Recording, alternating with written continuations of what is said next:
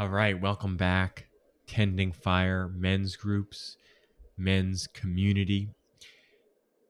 Today, we're going to get into the core practices and why we practice those core practices. Another way you can say it is the elements of the structure of when we meet in our men's groups. And if you aren't in our men's groups and you're listening to this, it's something you can get started with every day in a 10, 15 minute, even a 5-minute journaling practice. Or you can, start your own men's group or, even with one other person. These 5 elements in order have been shown, in my experience, facilitating these men's groups and other kinds of circles as well, but they really work well with men, are really powerful, to say it like that. So what are they? And I went over them briefly in the Welcome podcast. So I'm just going to go into deeper, take a deeper dive with it on this podcast, on this episode here, and kind of explain the architecture. Sometimes you just get into a car and you drive, but kind of we're going to get under the hood and I'm going to explain a little bit, well, that's that and that's that. That's where you put the windshield wiper fluid, that kind of thing. So the 5 elements are centering, gratitude, vision, action, inspiration. 5 things that you can remember them on one hand. And really, this is a methodology for circle work in general. And over time, I'm going to be teaching circle work, more broadly to people who want to learn how to facilitate circle work. This is the kind of the skeletal structure, the skeletal structure of the circle work practice that I've been developing and integrating from other techniques and facilitation teachings that I've been learning for a number of years. So the first one, why do you start with centering? Well, I've been calling it Tending Fire men's groups. And true, it is a group, but when we come together, we're coming together in a circle.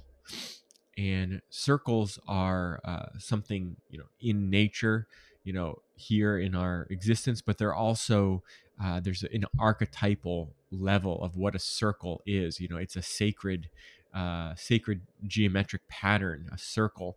And especially for, doing dialogue work, a circle it's a very powerful way of coming together, different than a meeting. When you come together in a circle, you can get into those deeper levels of thinking, feeling, and getting in touch with what's really going on. And it's really because we are connecting with, whatever you want to call it, our spiritual source, the source of life, the other dimensions of reality. When we create a circle, we're plugging into, you might want to call it also the noosphere. There's so many words, the collective unconscious or conscious. But we're really connecting with a source of guidance, deeper intelligence that's not just limited to our everyday monkey mind. So we need to acknowledge that and actually generate a connection to that. And to do that, we need to get centered. Each one of us participates in that process. It's not just if I do it, before the circle and I get all connected. Each one of us is coming to the circle and we're participating and contributing to the circle. So if one person's kind of like hanging out and like calling in while they're driving and they're kind of like eating their sandwich and they're not focused, it's going to affect the container. So when we do our men's groups, you know, I request that everyone is focused and present, in a dedicated, quiet place. For it's an important meeting every week, for yourself. And when you show up, and you're kind of out of sorts, it's a reflection on you. The other men see you, they're all showing up and giving it their all, and then if you don't show up like that, it's a reflection on you, and it affects the container. So maybe you do that once, and then we need to have a conversation about it to up the game. So that's what that centering is all about, to leave where you came from behind and to be fully present. Even though we do have them in the morning time, so it's not like you had a full busy day. That's why we do them in the mornings. Well, for two reasons. One, we do them because we do it early, so that's before all your scheduled activities, right? So it doesn't conflict with your work schedule, by and large. And number two, you're fresh, you're awake, you just woke up. So usually you're not already stressed out from all the things you have to do during the day.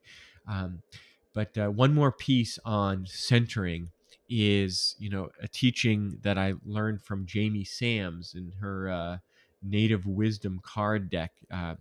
She calls it the burden basket. And I'm sure she learned it from her elders as well. So I want to pass it down. The burden basket's the idea that when you enter someone's home, you leave your burden basket. On a practical level, a burden basket was all of the, if you're carrying stuff around the village, collecting firewood or whatever things that you have that you're collecting, that, that you leave it outside the house when you come in to the house or the teepee, someone else's home. You respect their home, and you leave that your stuff. And so it's a metaphor, that the way she uses it. You leave your emotional baggage at the door, and when you step in and enter someone's space. So that's also what the centering practice is all about. To doesn't mean we're going to just be all happy and cheery. When we enter, we want to bring our realness to the group. That's the whole point. But we want to let the busyness go and have a boundary. We want to create a boundary between the monkey mind, the busy mind, the multitasking mind, and another way of being that eventually will permeate every aspect of the rest of your life, that you're going to switch and let go of the monkey mind altogether. That is actually the trajectory, the path. But just for this week, this hour in your week, excuse me, that centering practice is to ground you and take a breath and ask yourself, why am I here? Why am I showing up here? I take a breath. I connect with my body, my emotions, my mind, what's going on in my mind, not getting involved, but just being aware of the quality of my thoughts. And then that connection with my spirit, whatever that means to you. We take a breath, and then we do a sound practice. And, we'll have one more podcast just on the sound practice. That's a whole trajectory. But that sound practice just further deepens our experience of being rooted, grounded, and centered. So then we can enter into the space. And we also, at the end of the centering practice, connect with gratitude. We bring gratitude into the heart. And a lot of the teachings, ancient wisdom teachings from spiritual traditions, as well as the leading science, mainly from the Institute of Heart Math, has done an incredible amount of research about the electromagnetic field of your heart. And when we connect with gratitude, it's a tremendous amplifier of positive emotion, which boosts your immune system, boosts your cognitive functions, so on and so forth. Lots of practical benefits to actually feeling gratitude in your heart. It permeates your whole physical body, emotional body, your thoughts, and your sense of connectedness. So we end with gratitude, feeling that gratitude, and then we flow right into sharing gratitude with each other. So why gratitude? Again, I just said, gratitude. When we start with gratitude, there's so many teachings about when we want our lives to improve, when we want to step it up, when we want to take ourselves to the next level, we want to create a fertile soil for that. We want to appreciate the life that we already have. And one of the original instructions that my teacher, Hawk's brother, taught me in his Algonquin native tradition, it said our only instructions, the original instructions, there's only two things. One is to take good care of everything that's come before us. All the other living beings on our planet, and whatever creation story you have, in the Western tradition, right? The Old Testament, it says that we are the last beings that were created, in that story. So we're the youngest. And therefore, it's our job actually to take care of everything that's come before. And, we're not doing such a good job, to be honest, right now. So that's why we need to do men's work. It's funny, but it's not at all funny. Might as well bring humor to it so we can be loose and get active, and get real. So we need to take good care of everything. And then we need to be, excuse me, I think I just got those backwards. We need to be grateful. Number one, it's just to be grateful for everything that has come before. Yeah, it's funny that I got those backwards, but that's what it is, to be grateful. That's the first instruction, actually, of the original instructions. And number two is to take good care of it. And the way that I remembered that I got it backwards is because when you are grateful for something, you naturally want to take good care of it. When you are grateful for something, you naturally want to take good care of it. So every week when we practice gratitude for your life, for the water you drink, for the good food that you have, for your family that you love, or that desire to have a family, so on and so forth. When you're grateful for those things, then you are cultivating, you're growing your desire to take better and better care of it. Maybe you're taking good care of it right now, but we can always take better care of the things that are precious to us in our lives.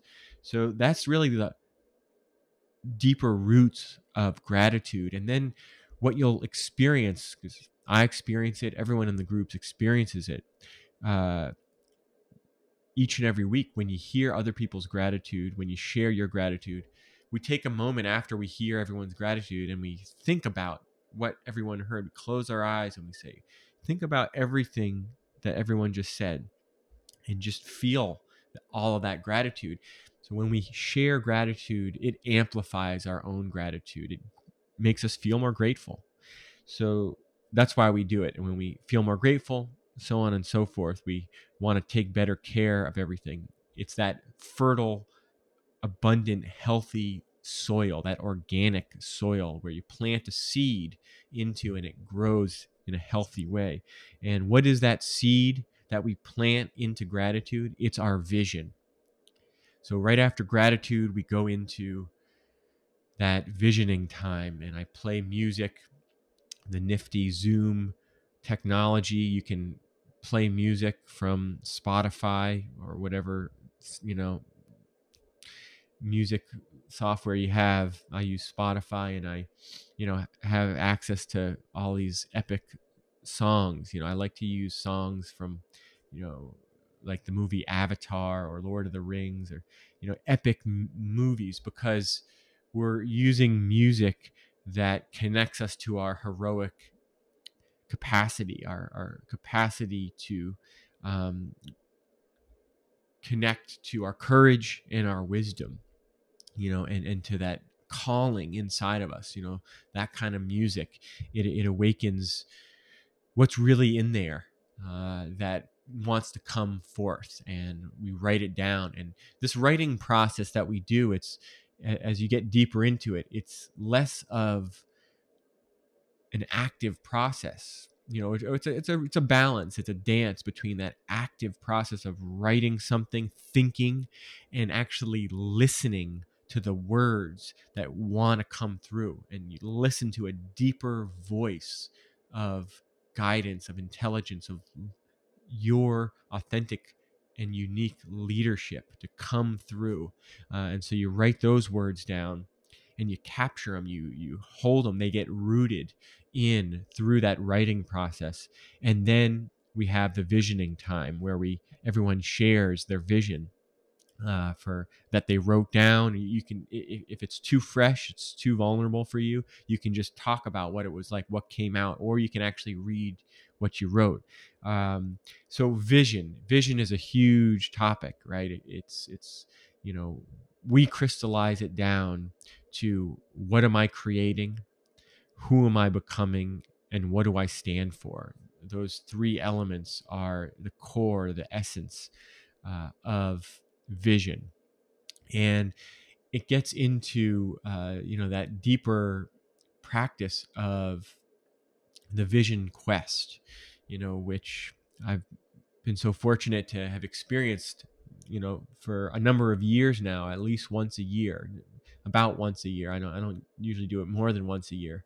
Um, but I go out in nature, for at least one night, if not 2, 3, or 4 nights, with no food and no water, and I pray, and I've been blessed to have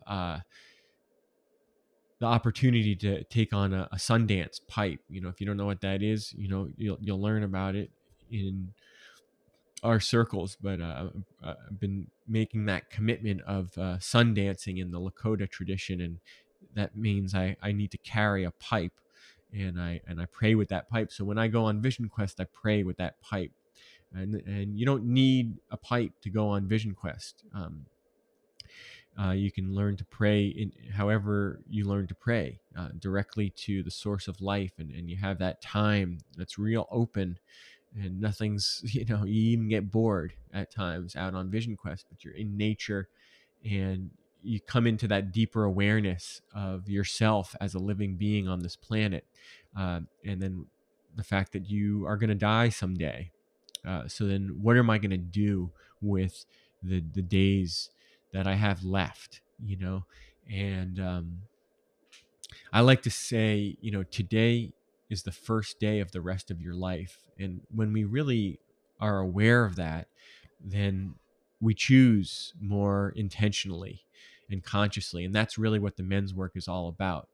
So each week we have a mini vision quest. That's what this circle is all about, that going into that writing space. And then um, our community is going to be building an opportunity at least once a year for men to go on Vision Quest when they feel called, when they feel ready to do that work on the land, um, to go out in nature. So that's all connected to our vision, our sense of calling, that it's not my own idea what I do in the world, but there's something that I've been listening to for a long time, and something that I see, that listening and seeing, it's sight and sound, God, uh, um, they say in the creation stories all around the world, God said, let there be light, let there be earth and water, and so on and so forth. In all around the world, there's a story like that, a speaking, abracadabra. It means it is created as it is spoken. And that speaking, that sound, and then then there's light as well. So vision is about listening to the sound, and that listening connects us to a vision. So it's those two elements together, sound and light. So that's gets really deep. That place of vision, it's a very deep place to go into. The deep visions that you've had in your life, those listening, whispering voices in your heart. That's what this time is for you to remember them, for you to reclaim them, and to write them down, to speak them.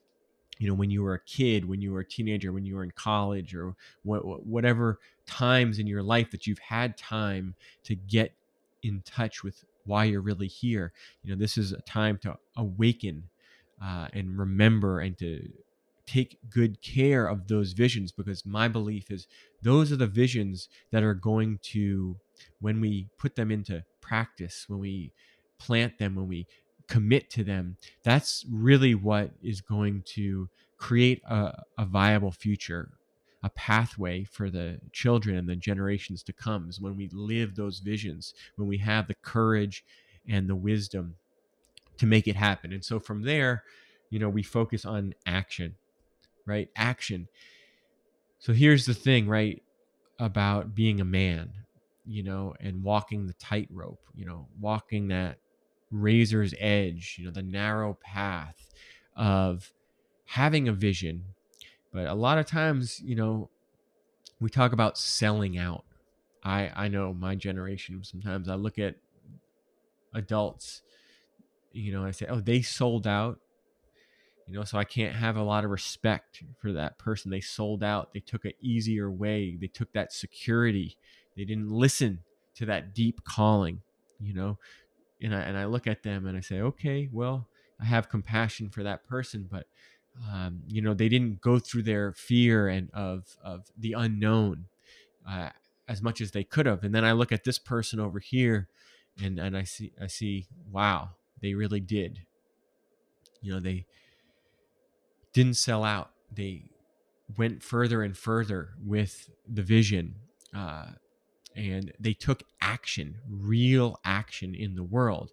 So that's where, I heard Nelson Mandela talk about, vision without action is fantasy, but action without vision is frivolous, or I don't know exactly, something along those lines, right? So if we take action in our lives without that deep taproot of connection to what is really meaningful, then at best, we do something that is frivolous, or that's meaningless. At worst, we are destructive, right? And a lot of men in the world, I'm talking about our economy, that's a huge tangent, our patriarchy, our toxic masculinity that we've inherited, and that we as men now can take a stand for, and transform and say, no, that's not who I am.